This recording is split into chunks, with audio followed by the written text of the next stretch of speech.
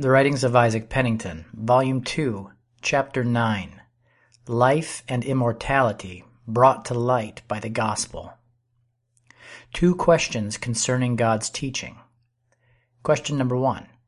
What is the reason that others cannot learn, nor become subject to, the same spiritual truths which God makes manifest to us and subjects our spirits to?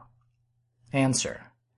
The reason is because they do not learn the same way that God teaches us. And so, though they may have many advantages above us in natural abilities, learning, etc., and study hard to know much, yet not coming into the right way in which God's Spirit teaches, they never come to learn the truth. Question number 2. But what is the way wherein God teaches you? Answer.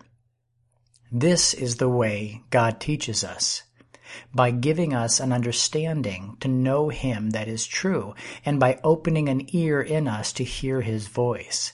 And so, being kept within the limits of that understanding and that ear, we come to hear and know aright. Take heed, said Christ, how you hear. Oh, the Lord has made us sensible of the weight of that Scripture, and we've often experienced that it is easy to hear amiss, and to read amiss, and pray amiss, and believe amiss, and hope amiss, but it is hard to do any of these aright. Therefore, we are taught to wait for the stirring of the waters, for the moving of God's Holy Spirit upon our spirits. Only then is healing virtue and ability felt and received from Him to perform what He requires.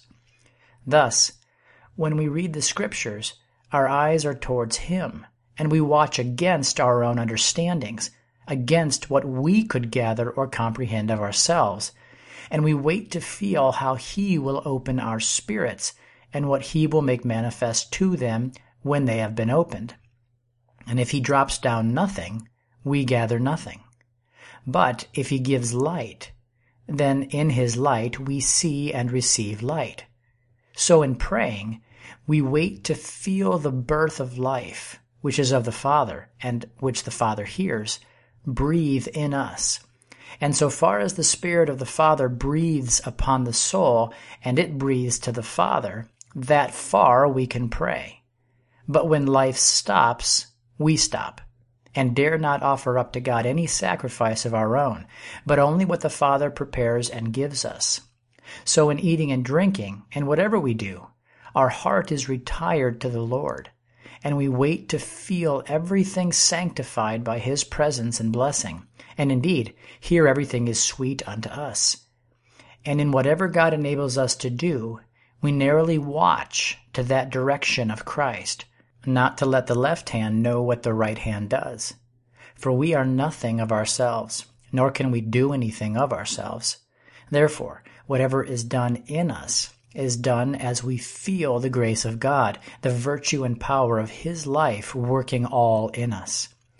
And in this temper of spirit, we find nothing too hard for us, for the strength of Christ is always at hand, even in the midst of our weakness, and the riches of the kingdom are always at hand in the midst of our poverty and nothingness. And His strength works, and our weakness does not hinder the glory of Him that works through it. And so we are assured, by a constant sense and daily experience, that it is not by our willing or running according to our wisdom and strength that we can attain anything, but by God showing mercy to us in Christ. We therefore daily wait at the posts of God's heavenly wisdom to feel the gate of mercy and tender love open to us, and mercy and love flow in upon us, whereby we obtain what our hearts desire and seek after. Blessed be the Lord forever. And truly here, in the springings of love and openings of mercy from our God, we have fellowship with the Father and Son, and one with another, in the Holy Spirit of life. And we testify of these things to others, that they also may come into the same fellowship, and be of the same faith which flows from and abides in the power and life eternal. May the Lord guide all tender, breathing, panting spirits here, that they may be satisfied in the goodness and loving kindness of the Lord, and may eat abundantly of the fatness of his house, and drink of the rivers of his pleasures, and no longer wander up and down in their own barren thoughts, apprehensions, and conceivings upon the Scriptures. The threefold appearance of Christ, namely, under the law, in the body of flesh, and in his spirit and power. First, his appearance under the law. Various were the appearances of Christ under the law. Sometimes he was as an angel or in the likeness of a man, as to Abraham, Jacob, Joshua, and Moses. Also, the appearances of God to the prophets and visions were often the appearances of Christ, as particularly that glorious appearance of God sitting upon a throne and his train filling the temple, and the seraphim crying, "Holy, holy, holy is the Lord of hosts. The whole earth is full of his glory." Isaiah 6:3. This was an appearance of Christ to Isaiah, as is manifest by John 12:41, where the evangelist, relating to that place, uses this expression, "These things said Isaiah when he saw his glory and spoke of him." Also, he was the angel of God's presence who went before the Jews in all their journeys and travels out of Egypt, through the sea, in the wilderness, and in the time of the judges, and who wrought all their deliverances for them, as is signified in Isaiah 63:9. In all their afflictions he was afflicted, and the angel of his presence saved them, etc. So too with the three children. He appeared in the midst of the fiery furnace in a form like the Son of God. Daniel 3:25. Now, indeed, the whole law was a shadow of him who was to come to be the substance of it, and to perform inwardly in the heart that which the law represented in outward figures. Thus Moses and all the prophets were forerunners of him who is the great prophet, of the spiritual Israel of God. All the priests, especially the high priests, were types and forerunners of him, and were meant to end in him, who is the high priest over the household of God forever.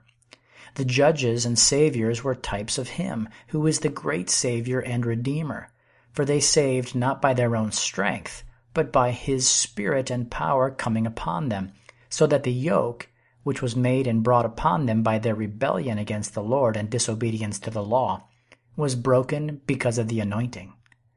David, Solomon, and the good kings were types of him. David in his conquest over his spiritual enemies, Solomon in his ruling Israel in peace after he had conquered their enemies. Circumcision was a type of his circumcising the heart, that his children, his holy seed, might love the Lord their God with all their heart and live. The Passover, the blood of the Lamb, was a type of his blood sprinkled upon the conscience, which preserves against the stroke and power of the destroyer, and so God passes over all such when he visits for sin and transgression. The outward Sabbath was a type of the pure rest which Christ gives to those that believe in his name. For indeed, they that truly believe in him do enter into rest, and cease from their own labors and workings of themselves, and witness God's working in them, both to will and to do of his good pleasure. The outward law in the letter, written in tablets of stone, was a shadow of the inward, living, pure, powerful, spiritual law of love and life, which God writes in the hearts of his children, which constrains them to obedience and enables them to do all that God requires of them with ease and delight. For truly the yoke of his law is easy, and the burden of his commandments is light. They are not at all grievous to them that are under and in subjection to his Spirit. For when the mind is gathered and brought from under the spirit and power of darkness into his spirit and power, oh, how easy it is to believe, to love, to obey, etc. Indeed, there's nothing but love and faith and obedience and life and righteousness and holiness and pure power and peace and joy here. For the old things are passed away, and all things are become new in Christ, to them that are in the new creation in him. So too Canaan, the Holy Land, represented the land of life, or country of life, into which God gathers, and in which he feeds and preserves all the living, whom he gathers out of the territories of death and darkness. and the plenty and fullness of the land of Canaan, and the sweet rivers therein, signified the abundance of rich things, and the rivers of God's pleasure, where his redeemed ones drink as they come to live and dwell and walk and sup in and with him. Jerusalem, the holy city, was a figure of the new Jerusalem, the spiritual Jerusalem, the heavenly Jerusalem, which is the mother of all who are born of the Spirit. The hill upon which Jerusalem was built signified God's holy mountain, whereupon his city is built. The inhabitants of the outward Jerusalem signified the inhabitants of the new and inward Jerusalem. The temple signified Christ's body, and the bodies of the saints, which are temples in which the Holy One dwells in the midst. The altar in the outward temple signified the altar in the inward temple, which all the true inward spiritual Jews have right to partake of, and none else. The fire in the outward temple, and the candlesticks, and the lights which were never to go out, signified the holy fire in the spiritual temple, which comes from heaven, and with which all the spiritual sacrifices are to be offered up. The candlestick is to hold the light, and the priest to keep the lamps burning, or God will remove it out of its place. So too the holy garments of the priests signified the robes of righteousness, innocence, and purity, with which the people of God under the gospel, who are a royal priesthood to him, are to be clothed. The ark signified that which holds the law of the new covenant, and the pot of manna showed with what kind of food God fed and nourished the soul in the wilderness before he brought it into the Holy Land. For indeed, Christ appeared to and was with that people in the wilderness, in a cloud by day and in a pillar of fire by night, which signified the leadings of God's Spirit in the day of the gospel, Isaiah 4:5. And he was the rock that followed them, and the manna of which they did eat, and the water of which they did drink. For they did eat and drink of the heavenly things in a figure, and as their spirits were at any time opened, they had a taste and sense of the true food in and through the figure. Yes, doubtless at some time they had a sense, and did eat of the same spiritual food of which we now eat, and did all drink of the same spiritual drink of which we now drink. 1 Corinthians 10, verses 3 and 4. For they were not only all under the cloud, and did not only all pass through the sea, but they were also all baptized in the cloud and in the sea, having a sense of the pure power of the Lord and of his outstretched arm made bare for them. Likewise, there was Aaron's rod that budded, laid up in the ark, which is the evidence of the true priesthood and ministry forever. The priesthood is not to be spurned against, but still to be acknowledged and honored as of God. In this ark were also the tablets of the law, which represented the true ark wherein are the tablets of the law of life, which God writes by the finger of his Spirit and appoints to be kept in the spiritual ark forever. Above the ark was the mercy seat, with 2 cherubim of glory, one at each end of it, spreading their wings on high over the mercy seat. Between these God dwelt or sat, and he met and communed with Moses and with the priests under the law when they came to worship him and inquire of him. This was a figure of the true mercy seat under the gospel, where the true priests, the true circumcision, the spiritual Israel of God, have access with boldness to the throne of grace. And through the high priest of their profession, they may obtain mercy and grace to help in time of need. So too under the law, all the sacrifices, the sin offering, the peace offering, the thank offering, the heave offering, the wave offering, the whole burnt offering, the meat offering, the drink offering, etc., signified Christ, the one true offering who comprehends them all, which the spiritual people, the priests of the gospel, are daily to offer up to God. And the sweet spices, frankincense, and odors signify the sweet seasonings of the gospel sacrifices with grace, with salt, with the Spirit, with the fresh breathings of life, with innocency, meekness, tenderness, zeal, faith, love, etc., which yield a most pleasant scent in the nostrils of the Lord. Oh, how precious it is to read the figures of the heavenly things with true understanding. But to read through the figures with the eye of life, with the eye of the Spirit, into the invisible substance, this is sweet, precious, and heavenly indeed. Second, Christ's appearance in a body of flesh. When the time of these shadows drew towards an end, and the fullness of time was come, he who thus appeared in several types and shadows now came down from the Father, debased himself, and clothed himself like a man, partaking of flesh and blood. In all things he was made like unto us, except for sin, for he was the Lamb without spot, humbling himself to come under the law and under the curse, that he might redeem those that are under the law and under the curse, by fulfilling the righteousness thereof, and bringing them through into the everlasting righteousness. Now, in this body he finished the work which his Father gave him to do.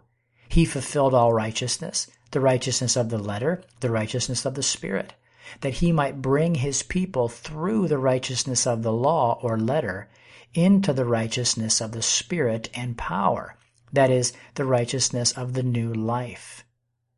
His whole life was a doing of the will of the Father who sent him. And when the Spirit of the Lord was upon him, moving him to preach the gospel, he preached the gospel in the Spirit and power of the Father, and went about doing good and healing all that were oppressed of the devil, as his Father's Spirit led and guided him. For he did nothing of himself, or in his own will, or for himself, but did all in the will and time of the Father. Thus he did always please the Father, and seek the honor of him that sent him. He was obedient unto death, even the death of the cross, being willing to drink of the cup which his Father gave him to drink. And so, having finished his work, he returned from where he had come and sat down at the right hand of the Majesty on high, being exalted above all principalities and powers and dominions, both in this world and in that which is to come. Thirdly, now the third appearance of Christ, which these two outward appearances made way for, was his appearance in spirit, even his pure, inward, heavenly appearance in the hearts of his children. This he bids his disciples to wait for, telling them that he would not leave them comfortless, but would come again to them. They had known the appearance of the bridegroom in the flesh, and he was to go away. It could not be helped. It was necessary for them that he should go away. But, says he, I will come again. The same power and presence that is now with you in a body of flesh shall visit you in spirit, and so abide with you forever. For he that is now with you shall be in you. And until that time you shall have sorrow, and be like a travailing woman. The world in the meantime shall rejoice. But I will see you again, and your heart shall rejoice, and your joy no man will take from you. And was it not so? Did not Christ send the Spirit, the Comforter? Did he not come in the Spirit and power of the Most High to be with them always, even to the end of the world? Did he not bid them stay and wait at Jerusalem for that appearance of him in his Spirit, and not go about his work and message till he came in the power and authority of his Father to go along with them? And did not their hearts rejoice when he came with joy unspeakable and full of glory? Did they not then have the joy and peace which passes all the understanding of man, which joy and peace none could take from them? Yes, truly, in the kingdom, spirit, and power of our Lord Jesus Christ, there is a seeing eye to eye. Truly this administration of the Spirit and power of the gospel is exceedingly glorious, and they that come into it come into the glory and heavenly dominion and authority of the Lord Jesus Christ, and so are made kings by him, and wear crowns in his presence, though they still cast them at his feet, and are changed from glory to glory. These behold, as in a mirror, the glory of the Lord, which none can do but with the eye that is in some measure changed and glorified. Now, This dispensation of the gospel, spirit, and power began in the apostles' days, and the church was exceedingly chaste, pure, and beautiful then, without spot or wrinkle. But there was a falling away after this, and a thick, dark night, and a very great and universal apostasy from the spirit and power of the apostles. Many departed out of the fear of the Lord into high-mindedness, and did not keep their standing in the faith and love and obedience of the truth, but held to a form of godliness outside of the power. Concerning Mount Sinai and Mount Zion. Was not Sinai the mountain that could be touched, an earthly mountain, from which came the ministration of the outward law or letter, which led to bondage, condemnation, and death? Does not the Apostle Peter say, concerning the law as so administered, that it was a yoke too heavy for them or their fathers to bear? Acts 15:10. Is not the gospel's Zion a spiritual mountain, a heavenly mountain, a mountain that cannot be touched by human senses, a mountain from which comes the ministration of the Spirit, the ministration of liberty, the ministration of life, the ministration of the glory that exceeds? Is this not the holy mountain upon which the holy city, the New Jerusalem, is built, and where the King of righteousness rules in righteousness and peace over all his subjects, and where he makes them the feast of fat things, and sups together, eating and drinking the bread and wine of the kingdom, even the living bread and the fruit of the living vine? You are not come, says the apostle, to the mount that might be touched, and that burned with fire, nor unto blackness and darkness and tempest, and the sound of a trumpet, and the voice of words, etc. But you are come to Mount Zion, and unto the city of the living God, the heavenly Jerusalem, etc. Hebrews chapter 12. Now, Mount Sinai was that mountain of earth which the voice and presence of the Lord shook at the ministration of the outward law. But there is an inward earth which is to be shaken also, even the nature which transgressed, the nature that was subject to sin and under the curse, the earth which brings forth briars and thorns. Into the earth the plough of the Lord must go, to break it up and overturn it, that there may be a new earth formed, fit to receive the heavenly seed and bring forth fruit to God. Yes, not only the earth, but also the heavens are to be shaken and removed. But yet once more, says the Lord, I shake not earth only, but also heaven, which signifies the removing of those things that may be shaken, that those things which cannot be shaken may remain. There is that which is changeable, and there is that which is unchangeable. The old earth and the old heavens are changeable. The new heavens and the new earth are unchangeable.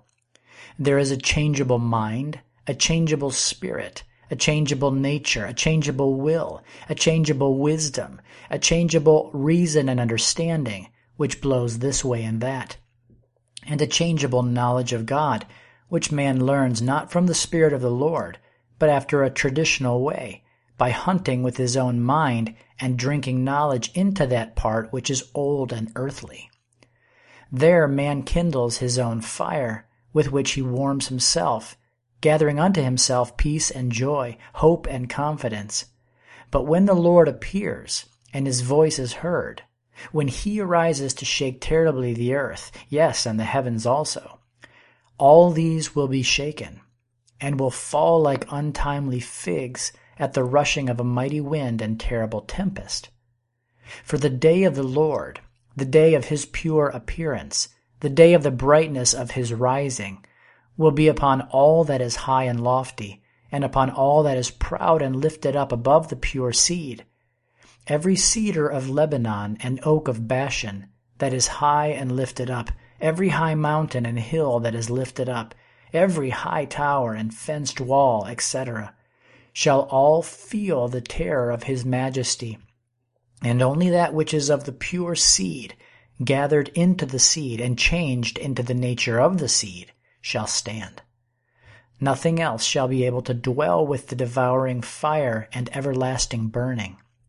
And so it may be very well said, "Who may abide the day of his coming? And who shall stand when he appears? For he is like a refiner's fire, and like a fuller's soap. And he comes with his fan in his hand to fan away the chaff. And he shall sit as a refiner and purifier of silver, to purify the sons of Levi, and purge them as gold and silver, that they may offer unto the Lord an offering in righteousness, pleasant to the Lord." Malachi 3, 2-4. Which none can do but those that are purified by him. Oh, happy will they be, whose religion and worship in that day will stand the trial and bear the fire. And oh, blessed forever be the Lord, who has come near for judgment, and is a swift witness against all deceit and unrighteousness, but is a justifier of those whose consciences he has sprinkled with the blood of Jesus. But now, as the Lord takes away the old, so he brings in the new.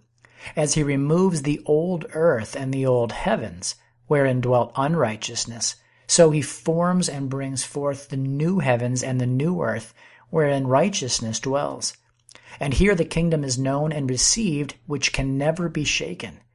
Here is the Mount Zion, which shall never be removed, and the Jerusalem whose stakes or cords shall never be plucked up or broken. Here is the city which has everlasting foundations, whose builder and maker is God.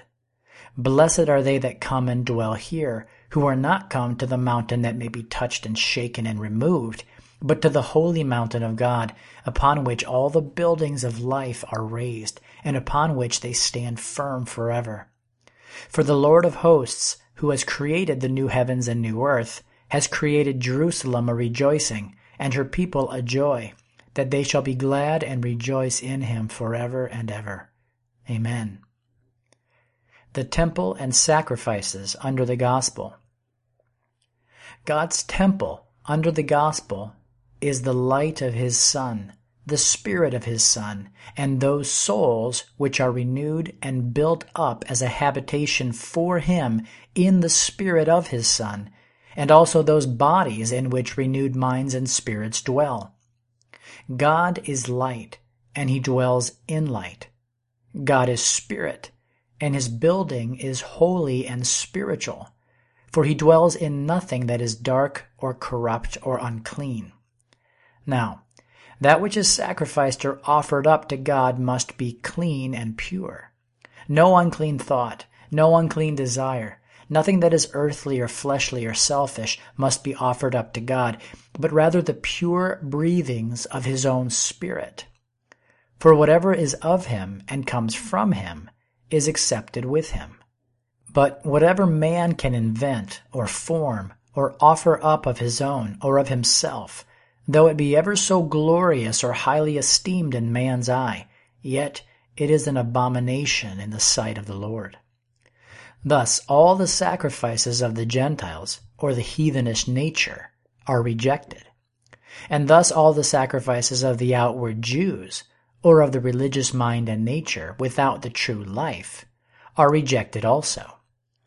"With what shall I come before the Lord," said the prophet of old, "and bow myself before the highest God? Shall I come before him with burnt offerings, with calves of a year old? Will the Lord be pleased with thousands of rams, with 10,000s of rivers of oil?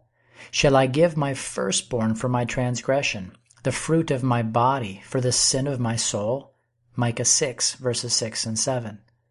What was the answer of God? No, this is not the way to come to pardon of sin or to acceptance with the Lord.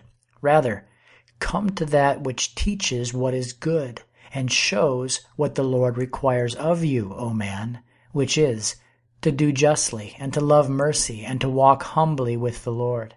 Come there in the teachings of God's Spirit and worship there, and there you shall witness forgiveness of sins and acceptance with the Lord. Micah 6, 7 and 8, and Isaiah 1, 16 through 18. For it was not offering sacrifices of old, appointed under the law, that would do the thing, nor is it men's pleading the sacrifice of Christ under the gospel. but rather a coming to that Spirit which teaches holiness, and being subject to that Spirit, and offering in that Spirit to the Father what proceeds from Him, so that God's building in the Spirit is the only true temple, and the sacrifices or offerings in the Spirit are the only offerings of the new covenant. Here, every groan or sigh towards the Lord after that which is pure, every supplication in the Spirit, every acknowledgement of the goodness of the Lord in a true and pure sense, are of a sweet savor in the nostrils of the Lord. Indeed, hospitality, relieving the poor, or doing anything that is good out from the good and holy root are sacrifices acceptable to the Lord. Read these following scriptures, and if the Lord opens your eyes, you may thereby come to see both what the temple and the sacrifices are. As for the temple, see 1 Corinthians 3:16 and 2 Corinthians 6:16, Isaiah 5:7 and 15, Ephesians 2:21 through 22, Hebrews 3:6, Revelation 21:22, John 4:23, Psalms 90 verse 1. Then for the sacrifices, read Psalms 1:14 and 15, 51:16 and 17, and 141:2. Read also Malachi 1:11, Hebrews 10:8 and 9, Romans 12:1, 1 Corinthians 6:19 through 20, 1 Peter 2:5, Hebrews 13:15, and Philippians 4:18. Concerning God's election. Now, as concerning God's election, observe this, that it is in Christ and not out of Him. For it was the intent of God to honor His Son, even as His Son honored Him. And this was the honor which God gave Him, that He should be His salvation to the ends of the earth, that whosoever believed on Him should not perish, but have everlasting life, that He should be the way for all mankind to come to the Father through faith in Him. For as in Adam all die, so in Christ all might be made alive. And in Adam all men were shut up in death and condemnation, so the free gift might come upon all, and the way of life and redemption be open to all in Him. Mind the figure, the brazen serpent, which was not lifted up so that a certain number might be healed, and no more. Rather, it was lifted up that everyone that was wounded, everyone that was stung with serpents, might look up and be healed. So too was Christ lifted up, that every sinner that was stung with sin and with the serpent might look up to the physician of souls and receive virtue and healing from Him, according to that precious scripture. Look unto me and be saved, all the ends of the earth. And whoever is thirsty, let him come, and whoever will, let him come and drink of the water of life freely. Yes, God stands ready by His Holy Spirit and quickening power, which is near men, to kindle the true thirst in them and to make them truly willing. But to open this thing yet further, there is a predestination, election, calling, justification, and glorifying. There is a predestination unto holiness, an election in that which is holy, a calling out of darkness into light, a justifying and glorifying in the light through the renewing and sanctification of the Spirit. All of these God orders and manages according to His good will and according as He has purposed in Himself. But He is not the decreer, nor the author of sin or rebellion against Himself, which is the cause of the creature's condemnation. Now, all things are as present with God before they were, for God did foreknow Adam's fall, though He was not therefore the author of it, before it came to pass. And He foreknew how His power and love and mercy should work towards men and for men in and through Christ. He knew how far He would visit men with His love, and how far men would resist and strive against His holy and good Spirit. And He determined how long His Spirit would strive with nations and persons, for indeed, with some He would long wait to be gracious, and with others He would be quicker and more severe, according to their provocations. Indeed, God's love, mercy, power, and His good Spirit are His own, and He may show forth the operations of them towards men according to His pleasure. And who can say unto him, What are you doing? Can he not do with his own what he pleases? And because he may show mercy as long as he will, and harden as soon as he will, as he sees cause, may it not truly be said that he has mercy on whom he will have mercy, and whom he will he hardens? But he does not harden without first giving them a day of mercy, visitations of mercy, following after and forbearing them in mercy, and seeking by the riches of his goodness and long-suffering to lead them to repentance, that they might escape his wrath. Indeed, to suggest that God hardens any from a mere will in himself because he desires to destroy the far greater part of men, this the Scriptures do not declare, but rather abundantly testify against. For how long did God strive with the old world in the days of Noah, even to save them, whom afterwards he did destroy? And how long did he strive with that people of the Jews, yes, and with other nations also? As I live, says the Lord, and he speaks his heart, I desire not the death of the wicked, but rather that they might return and live. I am not the destroyer, I am the Savior, and my delight is not to destroy, but to save. O Israel, your destruction is of yourself, but in me is your help. Truly, no man's blood will lie at God's door, but at his own.